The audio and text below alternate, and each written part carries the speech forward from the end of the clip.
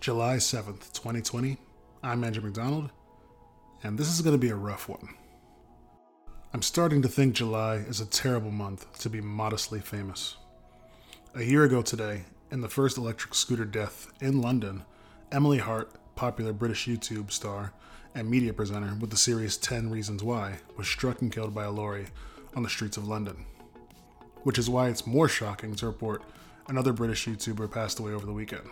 Nicole Thea, 24, passed away early Saturday, the 11th.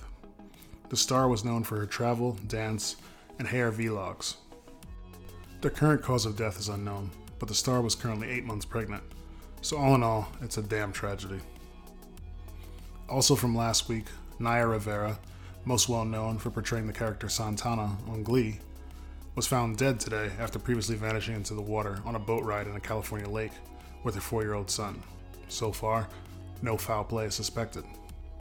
I said this is a rough one, right? Next, this weekend, Lisa Marie Presley, daughter to Elvis Presley, announced that her son, Benjamin, had died from apparent suicide at the age of 27.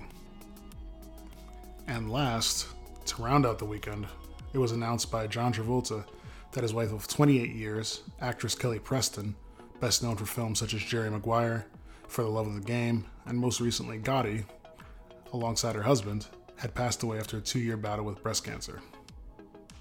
Is that it? Honestly, it's not. Honestly, if I've missed anyone that died over this last couple days, I'm sorry, but that seems like enough, I think. Promise, the next episode definitely shouldn't be so depressing.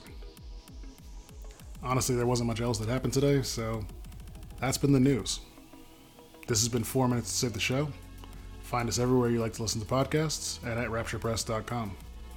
I'm Andrew McDonald, and hopefully we won't have too many days like this. I'll catch you guys next time. Later.